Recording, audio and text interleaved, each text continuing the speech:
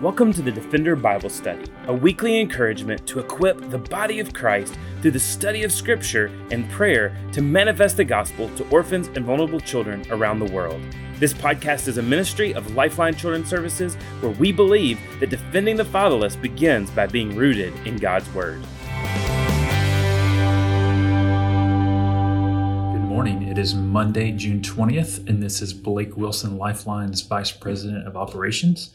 And we're going to continue our study this morning in Genesis, looking at Genesis 5 through 7, but really focusing in on Genesis 6 and 7 this morning.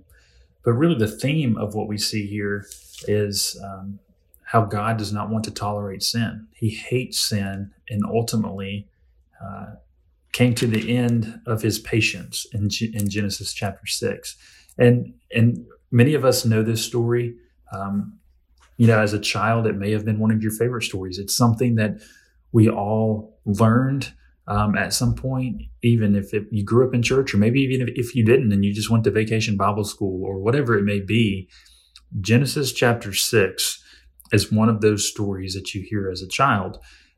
But I think the lens of which you hear that through completely changes when you look at Scripture and the words of the Lord as he speaks here.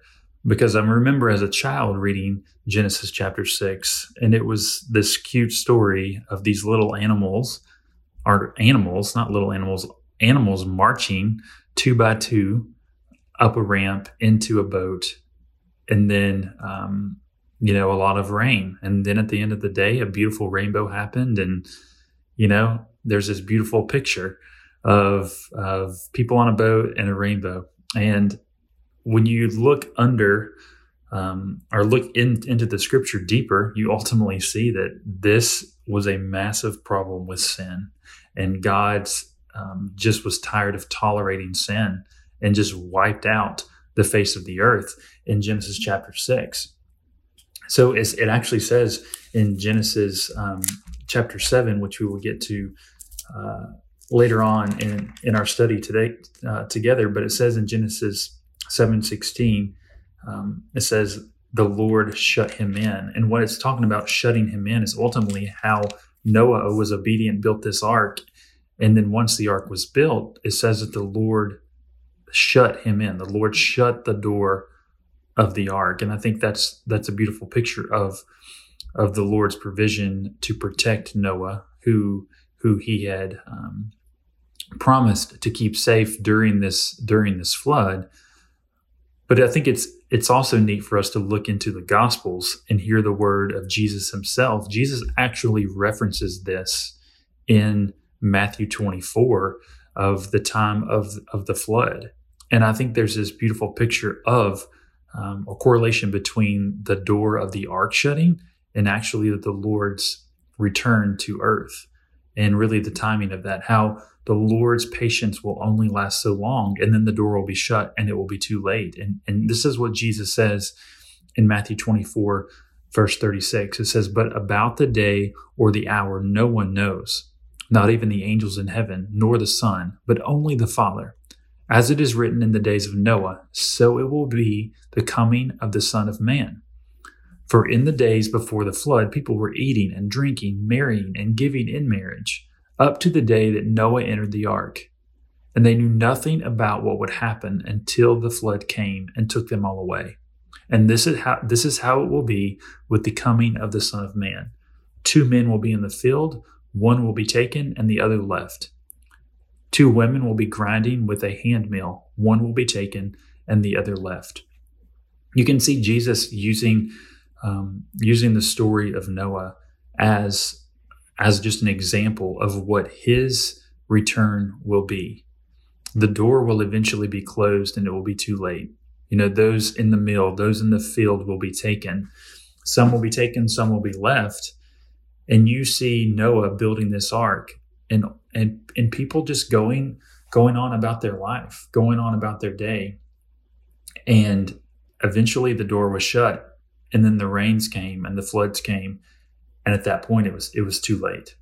So I think what we can see here, even as we study Genesis 6 and 7 today, is a reminder for us to be intentional and sharing the gospel, because there will be a time when the door will be closed. The door of salvation will be closed. So what are we doing while we have the opportunity to be intentional with the gospel, to tell others about the saving hope of Jesus Christ? So this is where we pick up in Genesis 6 today. And we can read in starting in verse 5, it says, "The Lord saw how great the wickedness of the human race had become on earth." So you can see the desolation of the earth. People had just turned from him. It even says the word regretted, which I think is so powerful in verse number 6. "The Lord regretted that he had made human beings on earth, and his heart was deeply troubled. So he said, I will wipe from the face of the earth the human race that I created, and with them the animals and the birds and the creatures that move along the ground, for I regret that I have even made them." I mean, these are strong words. And he saw, and it should help us remember how wicked we are, a wicked creation. And the Lord said he regretted making humans. And this is not to say that he's saying I made a mistake, but it's just expressing how sorrowful he was for the sin that had become so rampant and so prevalent across the face of the earth. He was just so tired of the sin, and how really just how brokenhearted he was for the decisions that man had made. So he says, I regretted even making humans.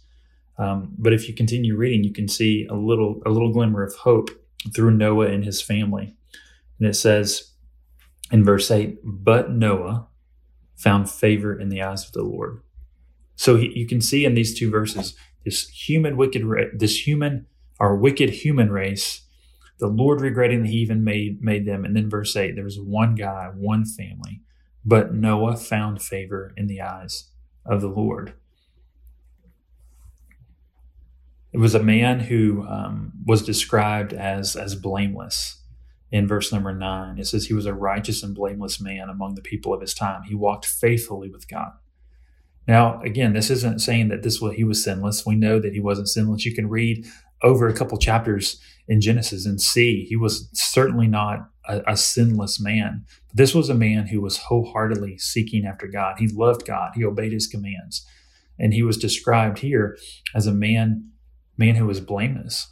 So the Lord gave Noah this task in really these next probably 8 verses in 13 through 21, which is really just a blueprint and a guide to what the Lord was calling Noah to do, what he commanded him to do, and that was to build this ark, and giving him this task that he didn't understand.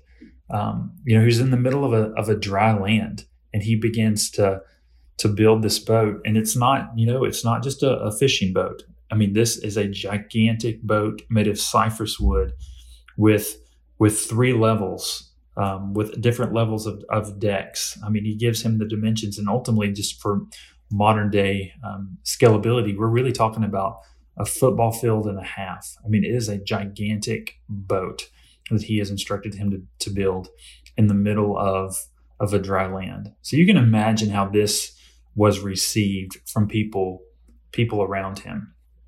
The crazy guy building a boat in the middle of a dry land where there is no water. And people probably thought he was absolutely crazy. But I love what you see in verse number 22. It says, Noah did everything just as God commanded him. So he gave him this blueprint, told him how big to make this boat, all of the dimensions and things that he was supposed to do. And Noah did everything just as God commanded him to do. I think there's a lesson here for us to learn, and that is when the Lord gives us a task, even when we don't understand it, we have to trust that he will make a way, and we have to remain obedient. When the Lord gives us a task we don't understand, we have to trust he will make a way and remain obedient. We are going to be faced with struggles in our life. We're going to be given, or we're going to face obstacles that we don't think we can overcome. But guys, we have to trust the Lord and understand that He has a way. He can prepare a way. We just have to remain obedient on what he's called us to do. And this is what we see as an example in the life of Noah. He remained faithful. Guys, this did not make sense at all. I mean, he was in this dry land, and the Lord told him to make this boat, and he did. And he says he followed everything just as the Lord commanded him to do. And then it picks up in chapter 7. This is what it says. The Lord then said to Noah, I want you to go into the ark and take your whole family, because I have found you righteous in this generation. Take with you 7 pairs of every kind of clean animal, a male and its mate, and 1 pair of every kind of unclean animal, a male and its mate, and also 7 pairs of every bird, male and female, to keep the various kinds alive throughout the earth. Because 7 days from now, I will send rain on the earth for 40 days and 40 nights, and I will wipe from the face of the earth every living creature I have made. So 7 days. You got 7 days in this ultimate task of filling this boat, of getting all of these animals as the Lord has instructed. But I think it's important for us, what we're going to see in just a minute is to, like we said earlier, remain obedient to what the Lord has called us to do and trust that he is working the details. Guys, I don't know about you, but I get so sidetracked and so wrapped up sometimes in the details of worrying about the things. I don't want to say that don't matter, but aren't pertinent at the time. I get sidetracked from the things that are right in front of me. Just, well, what if this or what if that, or how is this going to work out? I begin to question myself. But let's see what happens here as the Lord has given Noah this task of gathering these animals. Let's look at verses 6 through 9. And it says, Noah was 600 years old when the floodwaters came to the earth. And Noah and his sons and his wife and his wife's sons, or his sons' wives, entered the ark to escape the waters. Pairs of clean and unclean animals and the birds and the creatures moving along the ground, male and female, they came to Noah and entered the ark as God had commanded Noah. Verse number 9, they came to Noah. You know, I think as if I put myself in Noah's situation, I would have easily, my mind would have gone, how in the world am I going, how am I going to round up a water buffalo? How am I going to get an elephant? How is a giraffe going to fit in here? Like, begin to think about all of these things of, I'm building this boat, but how am I going to get these animals there? And the Lord told him in verse number 9, I'm going to send them. They came to Noah. The Lord instructed these animals to come to him. Now, I can't tell you that it was just like, the Bible stories on the flannel graphs and they were marching up 2 by 2, side by side into this ark, right? We don't know those details of how this panned out, but we do know that the animals came to him, that it was the Spirit of the Lord who prompted them. Noah just needed to be obedient with what the Lord had called him to do. Noah had to do his part. He had to stay focused on the task the Lord had given him, and he did. He completed this boat. He built this boat, and the Lord took care of the rest. Because we can't get sidetracked and we can't worry about all the what ifs and we can't worry about the things that are out of our control. We have to trust the Lord to provide. And this is what he did. He provided and he brought the animals to Noah. And I think it's also an interesting point for us to remember that think of the length of Noah's obedience and how faithful he was building this ark. Like I said, this is a massive, massive boat. And this isn't like Noah could run down the road to Home Depot or Lowe's and get power tools. He could hire a crew of people to help him build this, because this is all work done by hand with no power tools. Like this feat took years and years and years to build this boat. Now, how easily do you and I get distracted and get discouraged when things don't happen quickly? It's so easy for us to get overwhelmed and think this is never going to end, or this is too hard. I can't do this. But I think it's interesting for us to look at Noah's obedience, and his obedience was probably greater than the lifespan of many people today. It's longer than we even live, and he was just continuing to do the tasks set before him. Day after day, hour after hour, being obedient to what the Lord had called him to do. And I think, and we're going to get to this at the end, but as that alone justifies why Noah was listed in Hebrews chapter 11 in the Hall of Faith. His obedience is just unimaginable, of his faithfulness and just desire to serve the Lord year after year after year in what the Lord has called him to do. Guys, we cannot give up what the Lord has instructed us to do. Let us hold fast to his faithfulness and remember his faithfulness in those seasons that's just dry, those seasons that it feels overwhelming. Let's stay faithful to what the Lord has called us to do, because we know he will provide a way. Let's stay faithful. Something I learned, and as I was studying for this, it just popped out to me, was even the intensity of this water that came forth. It wasn't, again, nothing against flannel graphs in Sunday school, right? But there's so many layers of this story that I didn't learn as a child. Chapter 7, verse 11 says, "In the 600th year of Noah's life, on the 17th day of the second month, springs of the great deep burst forth, and the floodgates of heaven were open, and the rain fell for 40 days and 40 nights." It wasn't just a storm cloud that came over. Guys, there was water coming from the deep. It must have been like geysers popping out of the earth. Like, there was water from below, it was water from above, and water. It rained for 40 days and 40 nights, and ultimately it flooded the entire earth. There was nothing left that had breath in its nostrils, is what the Bible says. It wiped out everything. So this was an intense storm that lasted for 40 days and 40 nights. And then we see in verse number 16, as we started off, coming full circle, it says, "The animals going in were male and female, and every living creature as God had commanded Noah. And then the Lord shut him in." The Lord shut him in. The Lord protected him. And the waters rose and flooded the entire surface of the earth. Even the mountains were covered, is what it says down in verse number 7. And it says, everything, in verse number 22, everything on dry land that had breath of life in its nostrils died. It was all wiped out. And only Noah was left, and those with him on the ark. And the waters flooded the earth for 150 days. So you can see how chapter 7 ends of just this flood, but this Lord's protection of Noah and his family. So let's look at the obedience of Noah. Let's remember his faithfulness to not give up. Let's not get sidetracked on the details, and let's stay trusting of what the Lord has called us to do. Hebrews chapter 11 talks about Noah and remembers Noah for his diligence and for his faithfulness and for the years that he just served the Lord. And this is how the stage is set in Hebrews chapter 11, verse 1.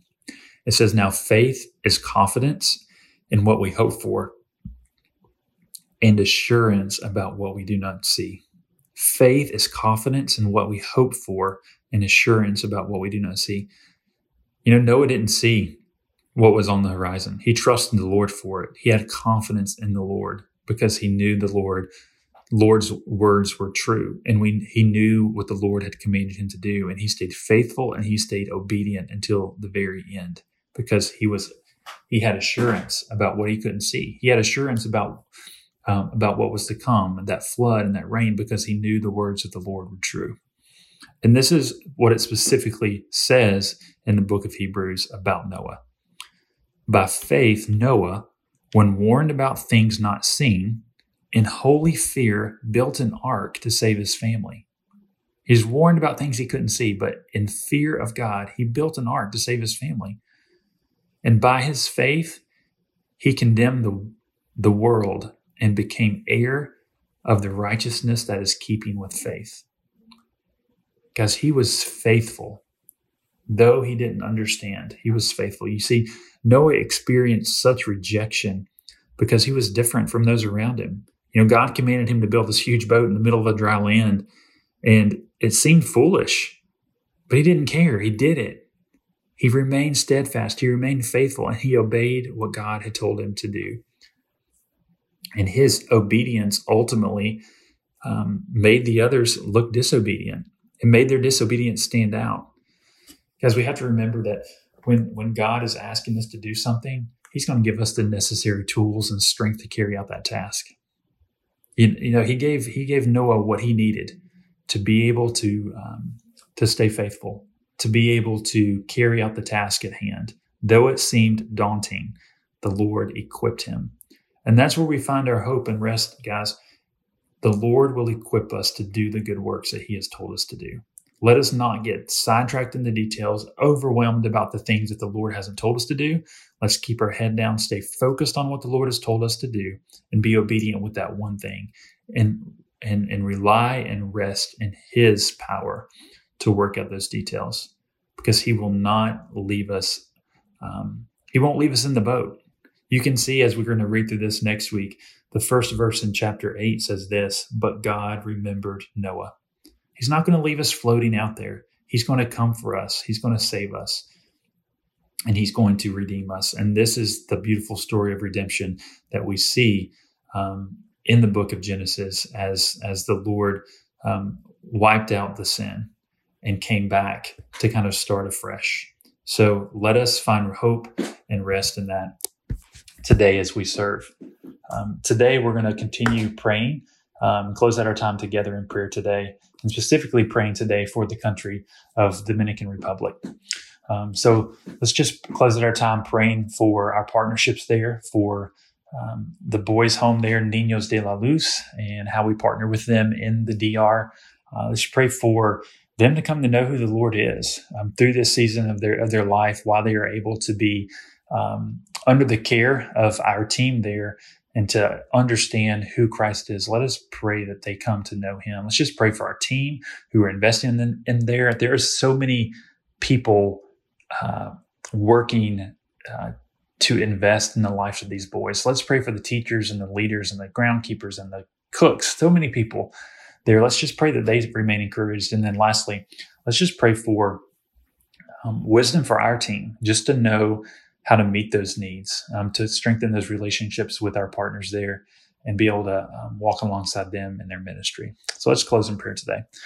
God, you are so good, and we are so thankful for what you've done in the ministry of Lifeline. And we're just reminded today that things can be presented to us that seem daunting and overwhelming, but God, you have called us to be obedient with the task at hand. So Lord, may we be diligent. Lord, may we be steadfast in the task before us and stay obedient to what you have called us to do.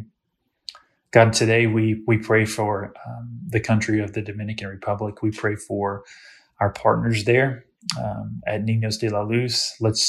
God, we just pray that these children and these boys who live there will come to know you as their Father. Lord, may they experience the love that they're seeking from you. Lord, may they be introduced to you as Father, as their Heavenly Father, who created them in your image, and who wants to see them come to know who you are in a personal way. So God, I pray for the staff and the leaders there who will be discipling these boys. God, give them patience. God, give them intentionality in the gospel to be able to share who you are with them. God, I pray for unity among the team. May they not get discouraged or overwhelmed, but God, bond them together as believers, Lord, so that these boys will see what the body of Christ is intended to be. And God, lastly, we just pray for our team here stateside. Lord, give us wisdom on how to deepen those partnerships there with the staff.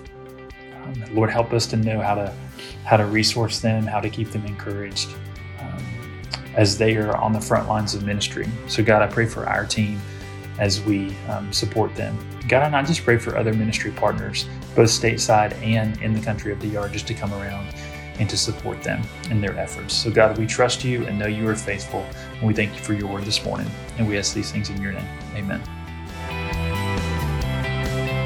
Thanks again for joining us for the Defender Bible Study. If you enjoy making this podcast a part of your weekly routine, we'd love for you to take a moment to subscribe, rate, and review the Defender Bible Study to make it easier for more people to find. For more resources and information on how you and your church can partner with Lifeline, please visit us at lifelinechild.org. Follow us on Facebook, Instagram, or Twitter by searching for Lifeline Child. You can email us directly at info@lifelinechild.org. We look forward to seeing you again next week for the Defender Bible Study.